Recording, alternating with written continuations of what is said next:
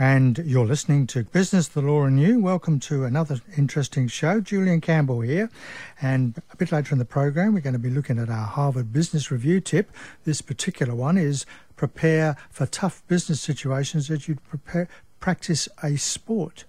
We're also talking with Christina later on about rejuvenating and emerging businesses. But right now we're going to have a chat with Dr. John Woodward, who's an associate lecturer here at the university. We're going to be talking about those unpaid subcontractors in the building industry. Good afternoon, John. Good afternoon, Julian. How are you? Thank you for joining us again. That's all right. And we just heard on the news that another building big company has gone into liquidation. And is this still a ongoing problem? Well, liquidation of building companies is an ongoing problem and probably something we're likely to see a bit more of in future with the amount of development that's going on around this city. In relation to the company about which we've just heard on the 1 o'clock news, it was featured also in last Saturday's Herald, which piqued my interest. What I was intrigued about is the calls by subcontractors for changes in the law about personal liability of directors in cases where companies have been insolvent for some time and essentially misrepresent their state of solvency to people with whom they trade.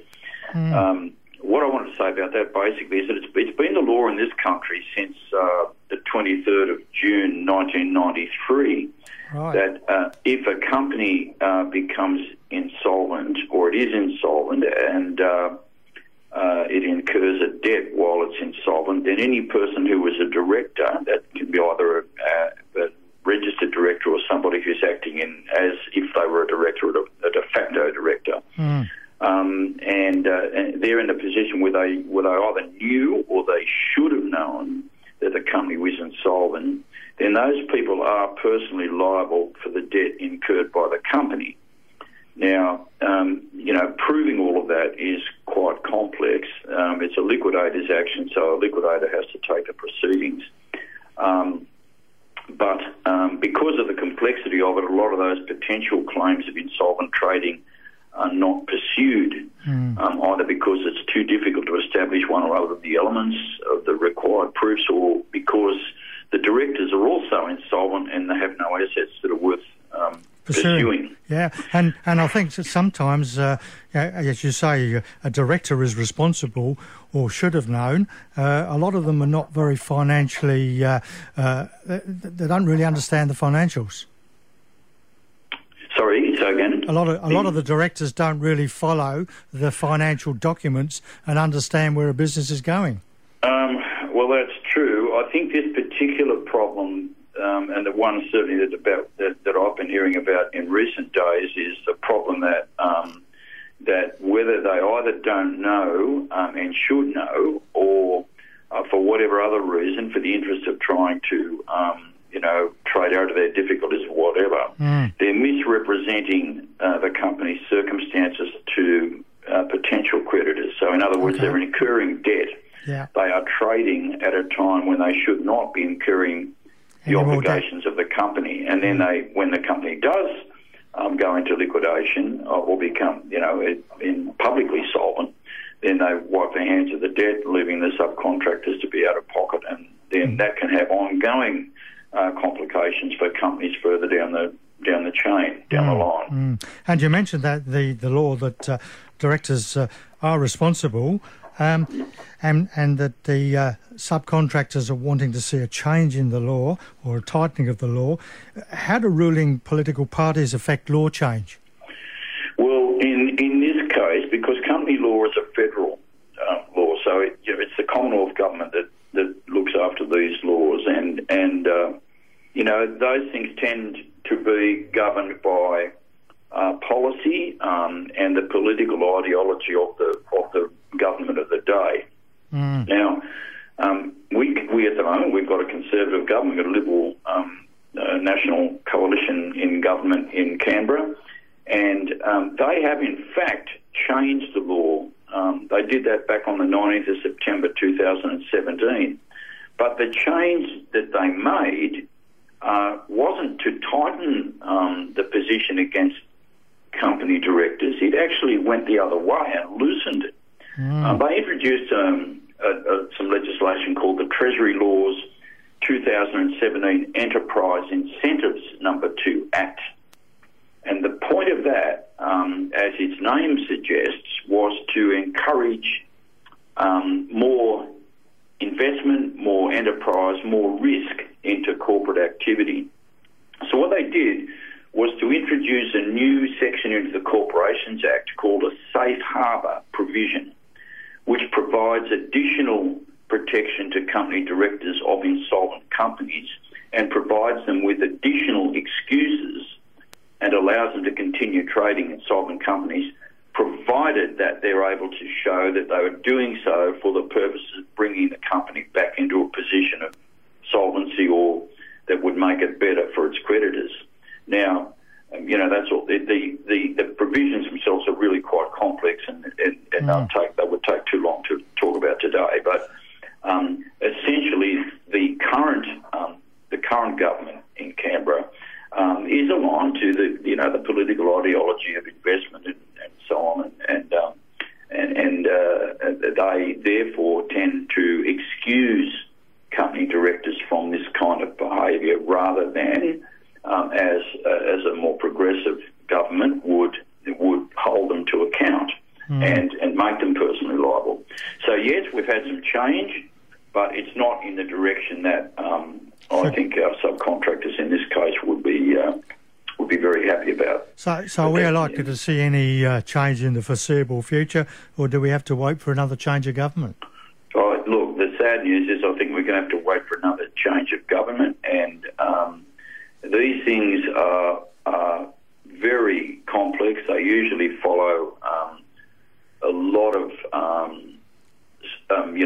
studies and investigation. Indeed, the 1993 reforms took 5 years to legislate after the Harmer report into the operations of corporate activity. So they're slow. It's a bit like trying to change the tax system, changing the habits and the culture and the practices of corporates is quite a big task. Right. Well, thanks for your time today, John. That's all right. Especially as it was a very topical subject, and we'll have a chat with you again another time. Pleasure to talk to you, Julian. Thank you. Bye-bye. Bye-bye. Time to have a chat with Christina. Good afternoon, Christina. Good afternoon, Julian. How are you? I'm very well, thank you. I was at a conference a few weeks ago, and one of the speakers said, 20 years ago we said, don't believe anything on the internet and don't talk to strangers, and now we use the internet to get into cars with strangers. That's a bizarre thought, isn't it? And also, so at university, for example, we would tell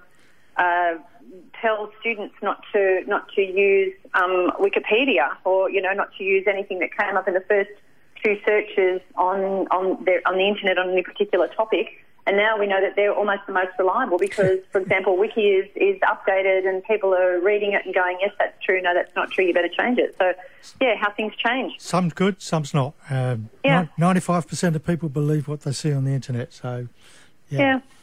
So we're going to talk about rejuvenation and emerging.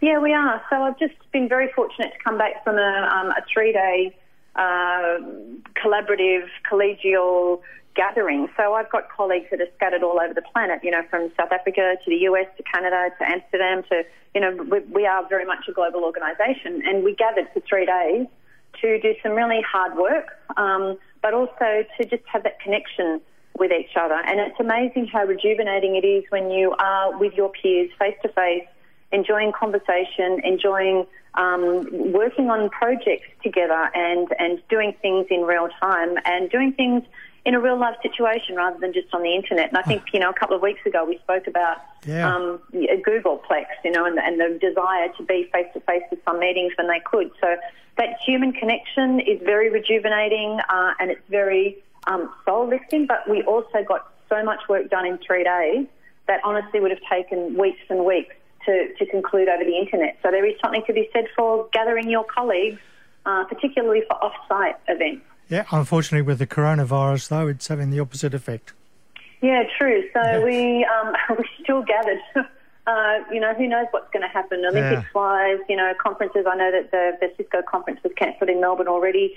Who knows what's going to happen, leading in and where the rest of it. But then, there's where digital comes in. So we are blessed to have the best of both worlds. We've got the alternative. Still connect. Yeah, we do have an alternative, which is wonderful. So we're going to talk about the brilliance of converging technologies, because what we realise that we need moving into the future is imagination. So we really do need to reimagine what the future is going to look like, and creativity. So we were talking at one point of time in terms of creativity and innovation, and now it's almost like creativity and imagination, because basically whatever we can imagine, we can almost put together and almost come true. There's been quite a few products that have been based on converging technologies, and when we think about converging 3D printing, robotics, AI, sensors, etc., the number of products, the number of solutions we can come up with are really, immeasurable. And I thought I'd just throw a couple of examples into the mix. We all know that, GoPros are fantastic cameras, and we know that drones are wonderful to transport, medicines into third world countries or remote areas. Now we're using GoPro cameras on drones to go in and even do diagnosis with some people, or to have a specialist ask particular questions in remote areas. So there's a convergence of the GoPro capabilities with the drones. And, drones can capture amazing amounts of data. I saw a clip, some of the listeners may have seen it as well, where they were sitting in a restaurant and a robot waiter comes to you, and it's a bit, how can we have this robot waiter in this situation, the humans being done out of a job, etc. But what they didn't realise, and what came through the interview and the clip, was that there was a person with a disability on the other end of the robot. So from their room, where they could not move from, they were being social, but they were actually working as a waiter through the robot, which was quite remarkable, on the possibilities that opens up for people who are not able to move into areas where we are. We've got surgery, through robotic extensions, and we've got, AR and VR practice moments for surgery, but we've actually got surgery happening in remote areas via robotic arms, etc. Yeah. Go on. I was going to say, the point that you started off with imagining, it's not new, because Henry Ford said, if you can imagine it, you can achieve it.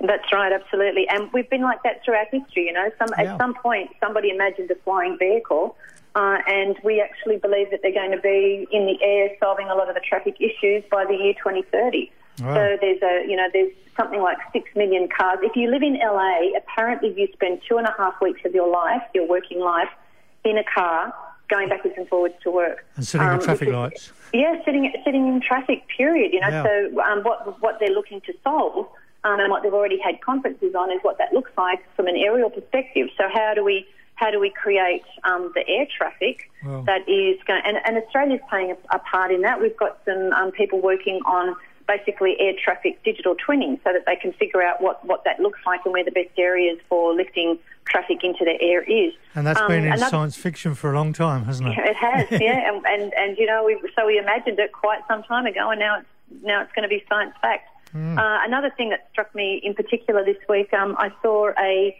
suitcase that has been specifically designed for visually impaired people, and it has sensors in it so that visually impaired people can travel on their own using this suitcase that gives them instruction that becomes their eyes. Wow. So there's a whole lot of sensors and a whole lot of different technologies that have converged to create that possibility.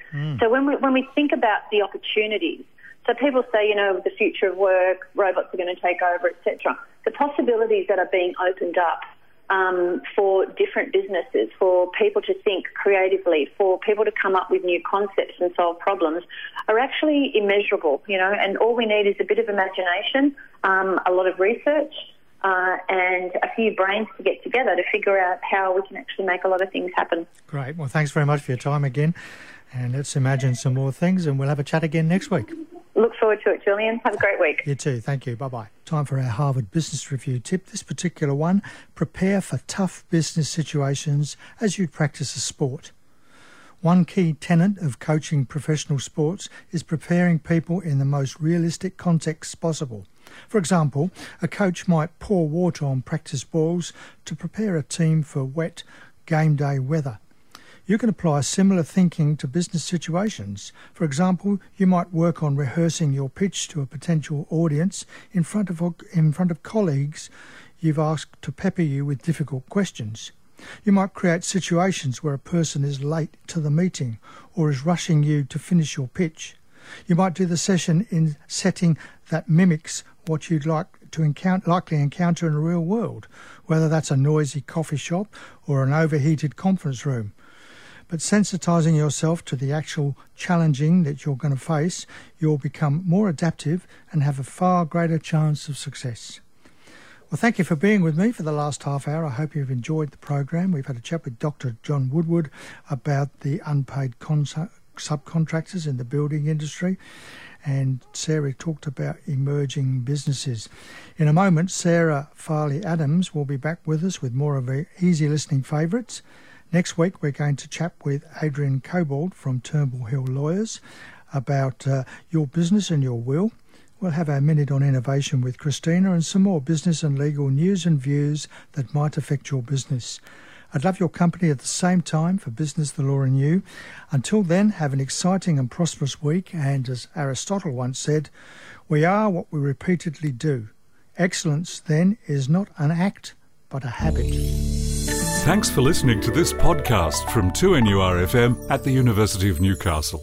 Topics range from gardening to health, well-being, pet care, finance, business and travel. You'll find them all at 2NURFM.com.